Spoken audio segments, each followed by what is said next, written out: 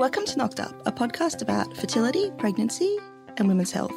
I'm your host, Geordie Morrison, and I'm joined as always by Dr. Rayleigh Liu, fertility specialist, gynaecologist and Director of Women's Health Melbourne. Welcome, Rayleigh. Hi, how you doing? Good. Before we begin today's show, we have a little favour to ask. If you're a fan of Knocked Up, please rate it and leave a review on iTunes. Ideally, give us a 5-star review. It really helps other listeners to find our show and the resources we have to offer. And one other announcement. We're putting together an episode where we're going to respond to questions from listeners. We'd love to hear your input so that we can answer the questions that are important to you. Our email is podcast@womenshealthmelbourne.com.au. And just remember, your prescription is subscription. Wendy Fideli is an accredited dietitian in Melbourne. She has a master's degree in dietetics and extensive clinical experience. She specialises in women's health, fertility, pregnancy and postnatal nutrition. She's a mum herself, having been through her own fertility and pregnancy journey. Wendy loves helping women to optimise their health to enhance fertility and give their babies the best possible start to life through tailored medical nutritional therapy. We're excited to have Wendy as a guest on our podcast to provide expert, evidence-based nutrition advice. Welcome, Wendy. Hi, thank you for having me. So, I guess as you said, I'm an accredited practicing dietitian. So I've done many years of study and training to become a clinical dietitian, which I guess makes me an expert on nutrition. And then specialising in the fertility area, just lots of research and further study in that area, which I guess was inspired by my own fertility and pregnancy journey. And that's how I became really passionate about the area. And I'm just loving working in this area at the moment and helping women and helping couples to just really optimise their chances of fertility and having happy and healthy babies. Yeah. With the trend that we're seeing at the moment with everyone being vegan or attempting to be vegan, what's your opinion on how that works with attempting to conceive or getting pregnant or being pregnant or postnatally? Yes, so that's a common question that I get asked about, and it's certainly we're seeing it much more these days that a lot of people are more interested in becoming vegan for environmental reasons, for health reasons. And in some ways it is a really excellent way of eating because if you're doing it right, it's high in vegetables and whole grains and all sorts of healthy foods. The only problem is that it is low and in some cases completely lacking in particular nutrients that are very important for fertility, for the baby's development in pregnancy as well. And so, for example, one of those nutrients is vitamin B12, which is not naturally occurring in non-animal products. And so although you can certainly become pregnant and have a healthy pregnancy on a vegan diet, you will need to be supplementing. And it's a good idea to have a chat to an accredited practicing dietitian just to make sure that you're meeting all of your nutrient requirements. Yeah, so I always refer my patients who are vegan to see a dietitian throughout pregnancy, actually preconception, because I think it's so important just to make sure that they've got all of the right, baseline nutrients on board to get pregnant in the first place and then to have a healthy pregnancy and a healthy baby. I'm pseudo-vegan myself, basically by default because my husband's vegan. Right. And we've had lots of discussions about, our kids because it's very hard to impose a vegan diet on a child in the same way that it is kind of easy for an adult to make a conscious choice because kids are fussy. They don't always want to eat their chickpeas and take their supplements. Right. So my kids are not vegan, but we have a pretty vegan household. And so these are, it's not easy. It's not easy. There's lots of unhealthy vegan options. Hot chips are vegan. So dark chocolate. Right. Yeah. So although dark chocolate has its merits, George. High in antioxidant. It depends on the volume. Depends on the volume, yeah. But I guess something to consider as well is that there are plenty of people following, an omnivorous diet where they, will eat anything that still won't be meeting many of their nutrition requirements. So it's also really about the quality of your diet and the variety of foods that you're eating. What about avoiding dairy and soy? Certainly there's a lot of talk about avoiding soy while trying to conceive. Yeah, and it's funny, that is actually, it's something that I get asked about all the time, and it's something where the recommendations have probably changed a little bit over time, and that's why it is confusing. I know back when I was studying my dietetics degree, the position back then was to limit really high amounts of soy in the time when you're trying to conceive. Now, however, it is looking like that's no longer the case, and the majority of recent evidence is actually promoting intakes of soy for fertility. And, you know, a study that came out fairly recently that looked at a pro-fertility diet, they called it, and that turned out in their study to be more effective for women undergoing IVF for their chances of success than even a Mediterranean-style diet. One of the features of that diet was actually a higher soy intake. So, yeah, it's now not something that we need to be avoiding. There are certain populations that may benefit from limiting their soy intake, so women with certain health conditions, but on a general level, certainly not something that we need to be avoiding. But I know that a lot of women that come to see me, that's one that they've cut out of their diet as soon as they started trying to conceive. Let's maybe talk about the kind of patients that and kind of women who really benefit from personalised dietetics referral when they're trying to conceive, because I have a lot of different subset patient groups that I see in my practice who really do benefit and who might not have ever seen a clinical dietitian. So Wendy, do you want to have a little chat about that for us? Yeah, absolutely. So, I mean, obviously from my point of view, I would love everyone to see a dietitian when they're planning a pregnancy, just because of the huge amount of evidence we have on how what a mum eats in the lead up to conception, the impact that that can have on the future health of her baby. But in terms of, you know, women that I think really would benefit from that personalised approach, certainly women with health conditions that may affect fertility or pregnancy outcomes. So things like polycystic ovarian syndrome is a big one. Endometriosis is another one as well. And diabetes as well, because your diabetes management is really important in the lead up to and during pregnancy. Anyone that's following any sort of restrictive style of diet. So, for example, if you are vegan or vegetarian, if you are, you know, cutting out other food groups for any reason as well, it's just really important to make sure that you're providing your body with the nutrients that it needs as well. So there are a few different groups.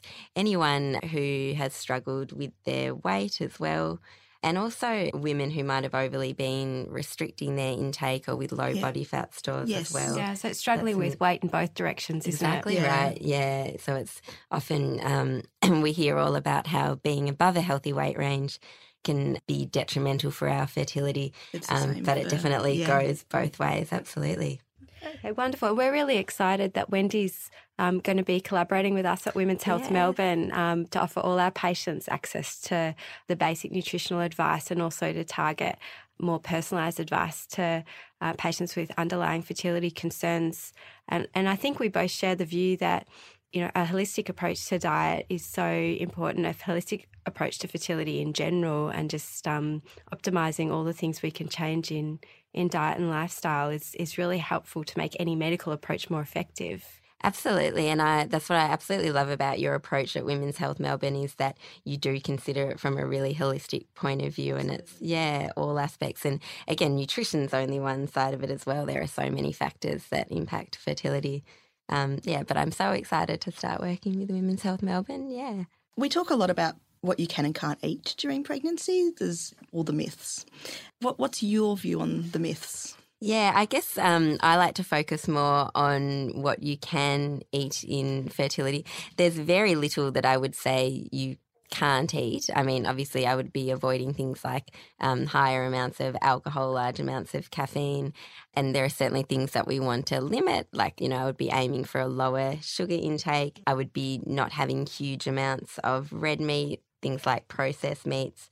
But there's not really evidence to say, you know, there are specific foods that you mustn't eat while trying to conceive. Exactly right, And I know that so soy is one of the ones that women come in often avoiding. Another one is dairy. Lots of women come in not having any dairy at all because they think that it's going to hinder their fertility. And while I don't think that you need to have dairy and, you know, it is a nutrient-dense food, but we can get those from lots of other foods, it's certainly not something that you need to be avoiding. What about during pregnancy? During pregnancy, I guess it is slightly different from a food safety point of view. So we would be limiting those high listeria risk foods, and also things like, and this is also beneficial before pregnancy as well, with your seafood to be going for the lower mercury, so avoiding those high mercury fish, because that can be detrimental to the baby's health as well. And again, for fertility and pregnancy, things like trying to avoid high amounts of toxins that might be in, food packaging, and also pesticides with, your fruit and vegetables.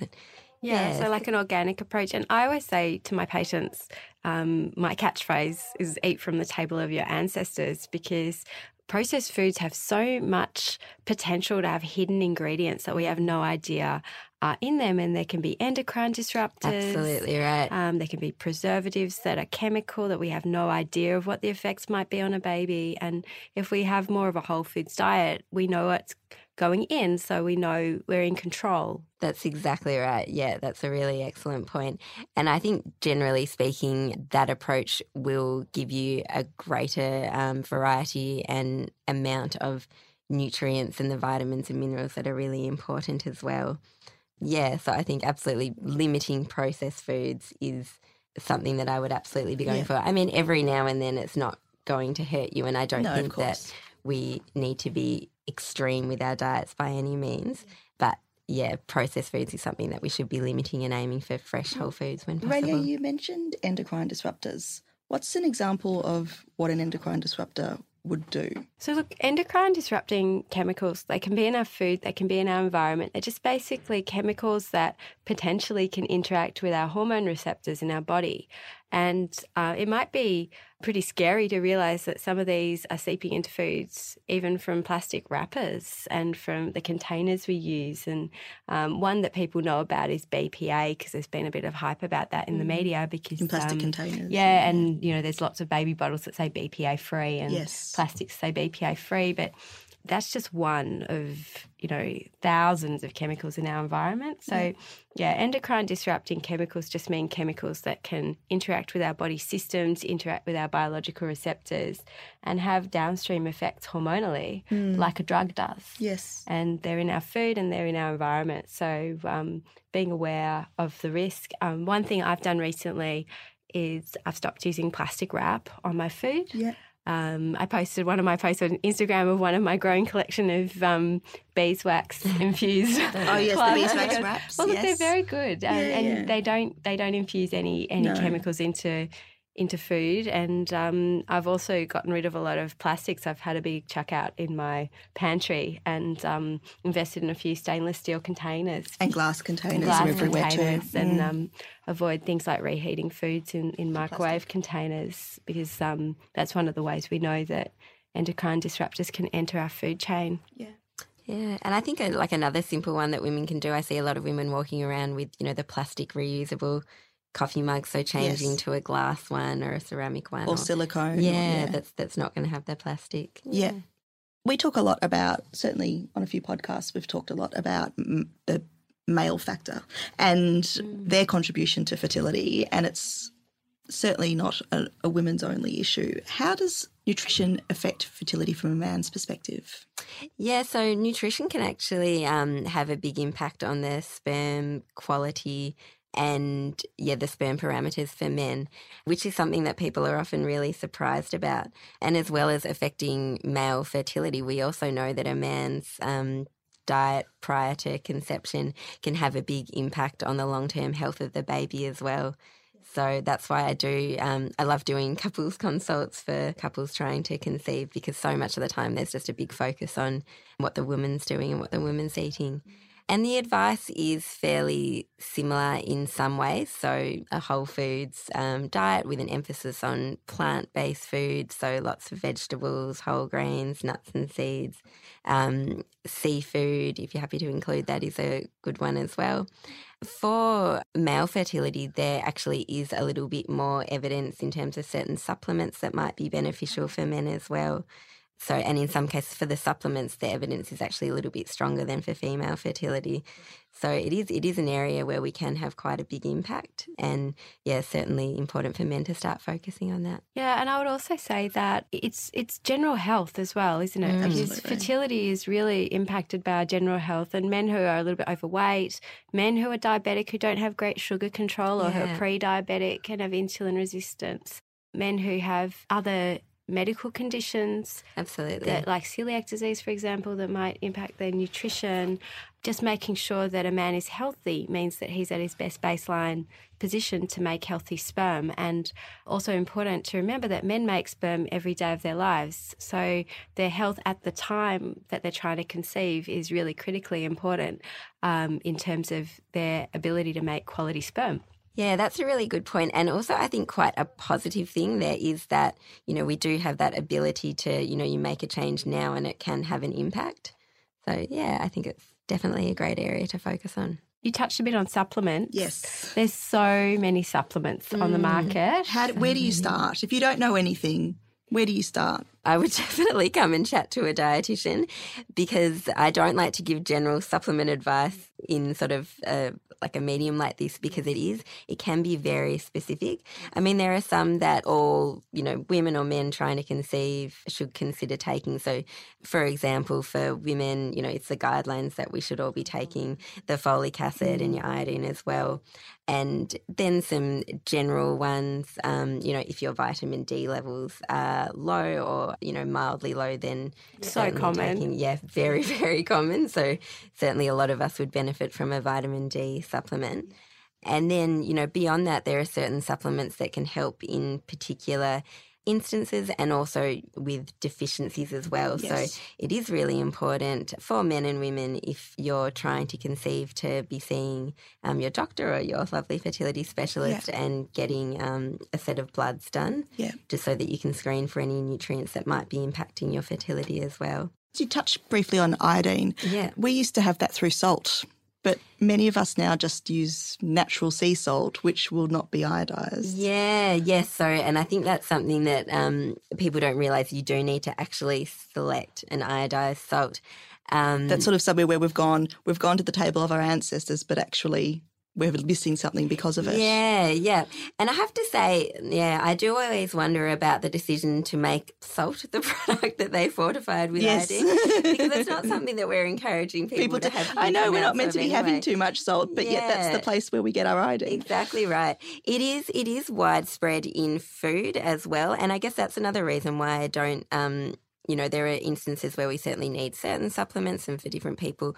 But I do like to, push a food-first approach, because there's actually generally for a lot of nutrients more evidence that we get better benefits from having the food itself. And so iodine, it's widespread in food as well. That is one that we should be supplementing as well, however, because it has reduced in our food supply due to changes in the soil, changes in the way that dairy is processed now as well.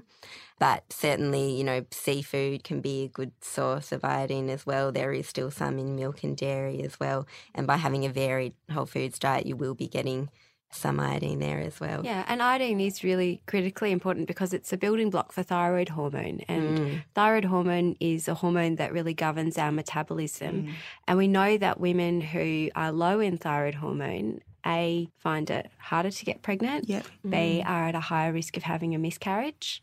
And also, if they're really truly hypothyroid, not just subclinically hypothyroid, women can have babies that have congenital hypothyroidism, and that can cause intellectual disability and growth problems. So it is a really important thing to have checked. And I check thyroid hormone levels of all my patients, and there is a subset of women trying to get pregnant. If their thyroid is corrected, they just get pregnant. Yes. So such an important thing. Yeah. And at the same time, although it is important to supplement, and generally speaking, but it also depends if you have thyroid issues, and that's why, and if you do have thyroid issues, you really need to see a nutritionist. You do, exactly right. But so 150 micrograms is the general recommendations for a supplement. It is important to not be having huge amounts of iodine from supplements as well, though, because there is evidence that can also be harmful detrimental. for you. Yeah, exactly. Yeah, right. exactly. And there are some women who shouldn't have any. There are some women who don't need iodine at all because they've got an overactive thyroid. Yes, so really individualised advice is really what everybody needs. What we offer on this podcast is kind of general advice. Yeah, that's exactly right. Yes. But for any individual, it doesn't replace medical advice from your doctor or clinical nutritionist. Wendy, before we wrap up, have you got any special projects you'd like to talk to us about? We mentioned that you're joining Women's Health Melbourne. Yes, so that's something that I'm really excited about, and hopefully, we can look at doing some group workshops and, working with women there, so that would be great. And then in the meantime, I also run my private practice out of Fitzroy. Yes, great. And so I have a website now, wendyfidelidietitian.com.au. I'm on Facebook and Instagram, so come and check me out. So we can keep up with what you're up to. Yes. Yeah, and we can vouch for Wendy. She's really lovely, friendly, not scary, not bossy. No, not too bossy. We're really excited for her to do her best to help our patients and work together to get fantastic outcomes. Yes, I can't wait. We'll make sure that we put all of Wendy's details in the show notes so that she's easy to find. Thank you for listening to today's episode of Knocked Up with Wendy Fideli. For more information about what we've discussed today, nutrition, please visit womenshealthmelbourne.com.au. You can also find us on the socials under Women's Health Melbourne, and you can also follow Raelia at Dr. Raelia Liu. And Wendy is at Wendy Fideli Dietitian. As Raelia said at the start of the episode, if you're a fan of the show, please leave a review on iTunes. It really helps people find us. And if you'd like to listen to an episode of a podcast we've done on Life Matters on Radio National, I was a guest there speaking with one of my patients who's frozen her eggs on an episode called Baby Panic and Fertility. You can find it on the Radio National website. We'll be back soon with another episode.